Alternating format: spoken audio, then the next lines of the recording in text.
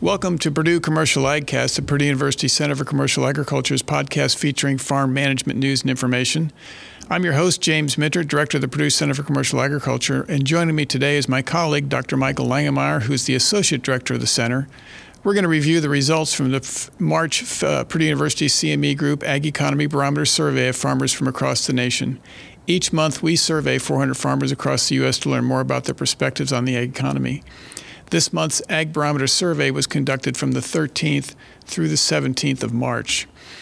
And, you know, Michael, it was kind of interesting that 13th through the 17th of March was a time frame when disruption was taking place in the U.S. banking sector. And so there were a couple of things going on right in the midst of our data collection process, which might have had some impact. The barometer was down this month to a reading of 117. That's down about 8 points compared to last month. It was 125 a month ago, 113 a year ago, and of course, go back 2 years and it was 177. And I guess thinking about it, Michael, you know, what do you think the driver was in that 8-point drop that we saw? Well, certainly the banking problems that we saw during that time frame had an impact. You can see that on the open-ended question where we asked people to tell us their thoughts. But also, as you indicated in the report, prices were down. Corn and soybean prices were down from mid-February to mid-March. That certainly had an impact on the Ag Economy Barometer Index. Yeah, I think the overwhelming impact was really the negative impact of declining prices, particularly when you look at not only old crop but also new crop prices were down for corn, soybeans, wheat, and that makes a big chunk of the people that we talk to every month in our monthly surveys. So I think that was the biggest driver. But we did pick up some comments about the banking crisis, and that probably had at least a little bit of impact, certainly for some of those respondents. How much is really difficult to gauge because we didn't have a question included on the survey that focused on that because news was breaking just as we were conducting the actual survey. The current condition index was down 8 points compared to a month earlier. That leaves it a little bit higher than it was a year ago, I think 11% higher than a year ago. Future expectation index was down 8 points compared to last month, and really no change compared to a year ago. So to me, Michael, I guess when I look at the drop in the current conditions, that clearly is a function of the decline in prices, I think. The future expectations could be tied to new crop futures declining, but that is probably where if there were some issues about the banking crisis, I think they would probably be about the future. Yeah, I think I would agree with you on that. But also the December futures for corn and November futures for soybeans for the new crop, those prices were down a little bit from the previous month. Yeah, I think a little bit understates it a little. Yeah, probably. We probably shouldn't chuckle about that, but it was significant when you look at the charts. So the Farm Financial Performance Index was unchanged at 86. And given what we just talked about with those first two indices, this is a little bit surprising. I guess working through the data and the computations, I would have guessed the farm financial performance would have at least drifted lower. So it's kind of interesting that it held steady at 86. And to put that in perspective, you know, that's not too much different from what it was, for example, late last summer. I think in October, I guess it was, in the fall, it was at 86. So it's not indicating that the upcoming year is going to be terrible, but it's certainly not indicating it's going to be a banner year. And one of the things that's really interesting to me is the 86 for March of this year is very similar to what we saw in March of last year. And 2022 turned out to be a pretty good year. And so this index could jump around a little bit depending on acreage, depending on prices and a lot of other factors. Yeah, we really just had 1 month when it was really positive, and that was back in December. And in December, we were asking people to compare what they thought was 22 results versus 21 results. And at year end, I think people recognized how good of a year 22 was. And now we've kind of turned the corner, and we're continuing to ask people about 23 compared to 22. And they're telling it's going to be weaker than 22. That's their expectation, but they're not expecting it to be terrible. At least that would be my interpretation so far. We continue to ask a question about what are people's biggest concerns for your farming operation in the upcoming year. And there's been a little bit of a pattern reversal here, Michael. The number one concern is still higher input cost, but this month only 34% of the people in the survey chose that as their top concern. That's been declining month after month. I think going back to December, it was at 45% chose that. If you go all the way back to August, it was 53%. So that's been a significant change. And at the same time, the percentage choosing rising interest rates as a top concern has been rising. Again, you go back to last summer in August, I think only 14% of the people in the survey chose that. This month, it was up to 25%. That's only a 1-point move compared to last month, so no significant difference there. But it has been trending up now for several months in a row. And so we're really kind of looking at a bit of a change there in terms of people's perspective, in terms of what they're worried about. Yes, and input costs. You look at a year ago, it seemed like all inputs were increasing in cost. This year, it's not all of them. Certainly, for example, fertilizer costs are down compared to what they were last fall and what they were last year. And so you've got some input costs are actually declining. You've got other things like interest costs, which is related to our rising interest rates, that are much higher than what they were a year ago. And so it's more of a mixed bag this year when you look at the input cost compared to last year. Yeah, and we are seeing more people talk about what we would characterize as maybe a traditional concern in agriculture, and that is lower crop and livestock prices. This month it was the same as last month, but 18% chose that. You go back to last summer, depending on the month you choose, we had between 8 and 11% of the people in the survey saying that was their top concern. So people are starting to worry about a cost price squeeze, but they're worried about it maybe a little bit more with respect to output prices and maybe just a little bit less than input prices, at least compared to what they were thinking a few months ago, right? Yes. So the Farm Capital Investment Index came in virtually unchanged compared to a month ago. It was at 42 this month. That compares to 43 last month. It is 6 points higher than it was a year ago when the index was at 36. But that still leaves the index down a little over 50% compared to what it was this time last year. So still a pretty weak Farm Capital Investment Index. And when we look at the follow-up question where we ask people who say it's a bad time to make large investments, what are they thinking? What's their primary reason? That really was kind of a switch this month. And so if you look at the percentage of people telling us that it's because of the increase in prices for farm machinery and new construction, that's been the number one choice ever since we started asking this question last July.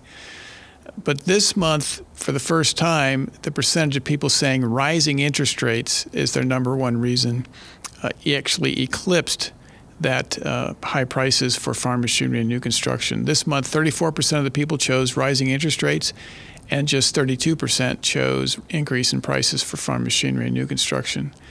So, Michael, I guess in a way we've kind of wondered when this would switch, and it finally hit this month. Yeah, this actually makes sense. I think that the increases in prices is moderated, at least to some degree, whereas interest rates have climbed over 4% in 1 year. And so this trend's probably going to continue. Yeah, I think on the increase in prices, it's not the prices have come down, but people have gotten acclimated to the fact that high prices are quite high. I don't think we've seen any real weakness in prices for farm machinery and new construction yet. Maybe a little bit on the construction side, depending on where you're at, but not so much on the farm machinery side. But people are clearly, we're picking this up and now in several different places in the survey. People are becoming more worried about what's going on with interest rates. And of course, that feeds back into farmland. The short-term farmland value expectation index was down 6 points this month to a reading of 113 compared to 119 last month. 145 a year ago and 148 2 years ago. So if you look at it, the index is still above 100, so that means more people expect values to go up than expect it to go down. That's really what that index is telling us. But it is definitely a different perspective than what people had before. In fact, if you look at the short-term index, it's down about 22% compared to a year ago. So there's been a change in sentiment on that short-term index. The long-term index was actually up a little bit this month, up 5 points compared to last month. Last month was 137, this month 142. That's still a little bit below where it was this time last year. This time last year was at 146, and 2 years ago that index was at 157. But a little bit like the other index, we're seeing a rise in the percentage of people who expect to see farmland values actually decline. And when we ask the 12-month question, 20% of the people in this month's survey, 1 out of 5, said that they expect to see lower farmland values a year from now. When we asked the same question this time last year, it was only 7% of the people in the survey. And when you do that same thing, looking at farmland values 5 years in the future, the percentage of people who expect to see a decline there has been rising. It's not as sharp as what we saw in the 12-month survey, which is no big surprise, but still it's rising. This month it was at 17%. A year ago it was at 13%. 2 years ago that was at 7%. So we're picking up a change in sentiment. It's not enough to say that people have become negative on farmland values, but they are definitely less confident of further increases. What's your take on that, Michael? I think that's definitely the case, but we have to qualify that by really saying that the increases in 21 and 22 were really quite remarkable. Looking at historical increases, and so really what that tells me is they expect land values to stay relatively high compared to where they have been the last 15 to 20 years, and not come back down. That's just another way of saying we're not seeing the pessimism outweigh the optimism. Yeah, that's a good point. But it's a change in sentiment, a change in the feel, I guess, is one way to think about it. And I've had some conversations with auctioneers, and they have told me that they've actually detected a little bit of a change in the feel at some of their auctions. So people are not quite as willing to bid. We're still seeing some record prices, so I don't want to get too negative on this, but we're not seeing the level of enthusiasm maybe at some of these sales that perhaps we were seeing earlier. Does that sound right to you? Yeah, it does, and I still think part of what we're seeing here, particularly short term, is these higher interest rates. I mean, higher interest rates don't translate into necessarily substantially higher capitalization rate, but it has to have an impact on the way people think about the value of land. Yeah. It'll be interesting to see a year from now what that looks like, because I still think we've got a lot of cash floating around out there that's looking for a home, and so that's probably going to continue for a little while longer. So, Michael, we decided to ask some questions this month about what's going on with respect to the energy using ag commodities, namely corn and soybeans for energy production. And we asked a couple different questions. We asked people about their expectations for the ethanol industry in the next 5 years. And we asked the same thing about what they thought was going to take place with renewable diesel. And we didn't really give people any additional information. We just kind of asked them what their perspective was. And so the first question was, do you think the U.S. ethanol industry will be larger, smaller, about the same 5 years from now? And the majority, 55%, said about the same. 25% said they thought it would be larger, and 20% said smaller.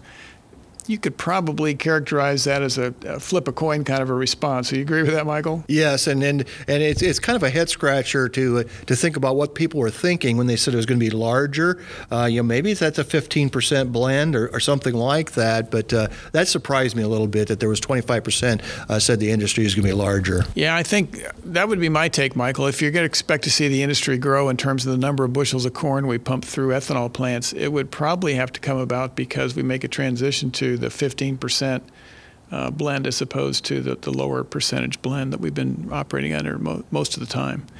So the exact same question, except this time we substituted U.S. renewable diesel industry. So do you think the U.S. renewable diesel industry, which utilizes soybean oil, will be larger, smaller, or about the same 5 years from now?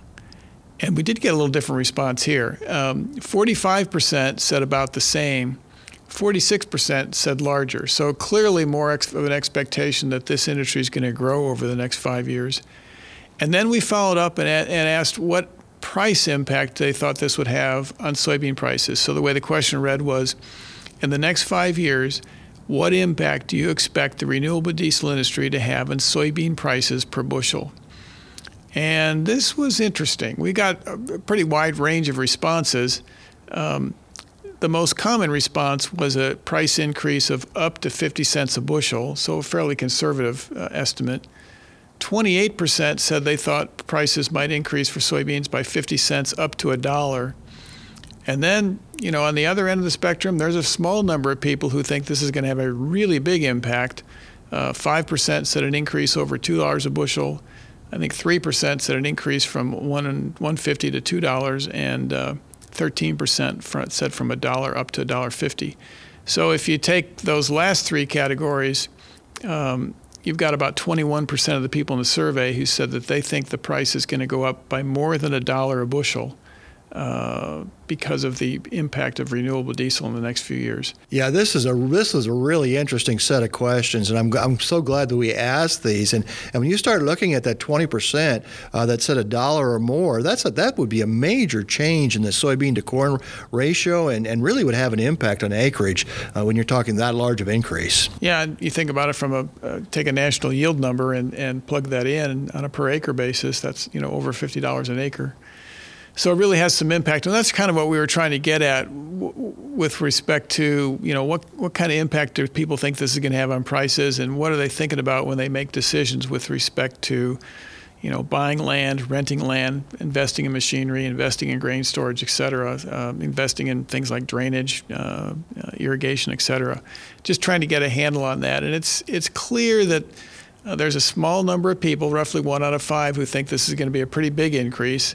And then a much larger group who think it's going to have a positive impact, but not a huge impact. So we'll think about some more ways to learn more about this in terms of what people are thinking going forward. But this will be something we kind of want to track over time, because the impact at this point is still pretty unclear. It's just unclear exactly how large this industry might become. But there are some indications out there, and certainly some forecasts that suggest it could become much, much bigger than it is today, and that obviously would have an impact.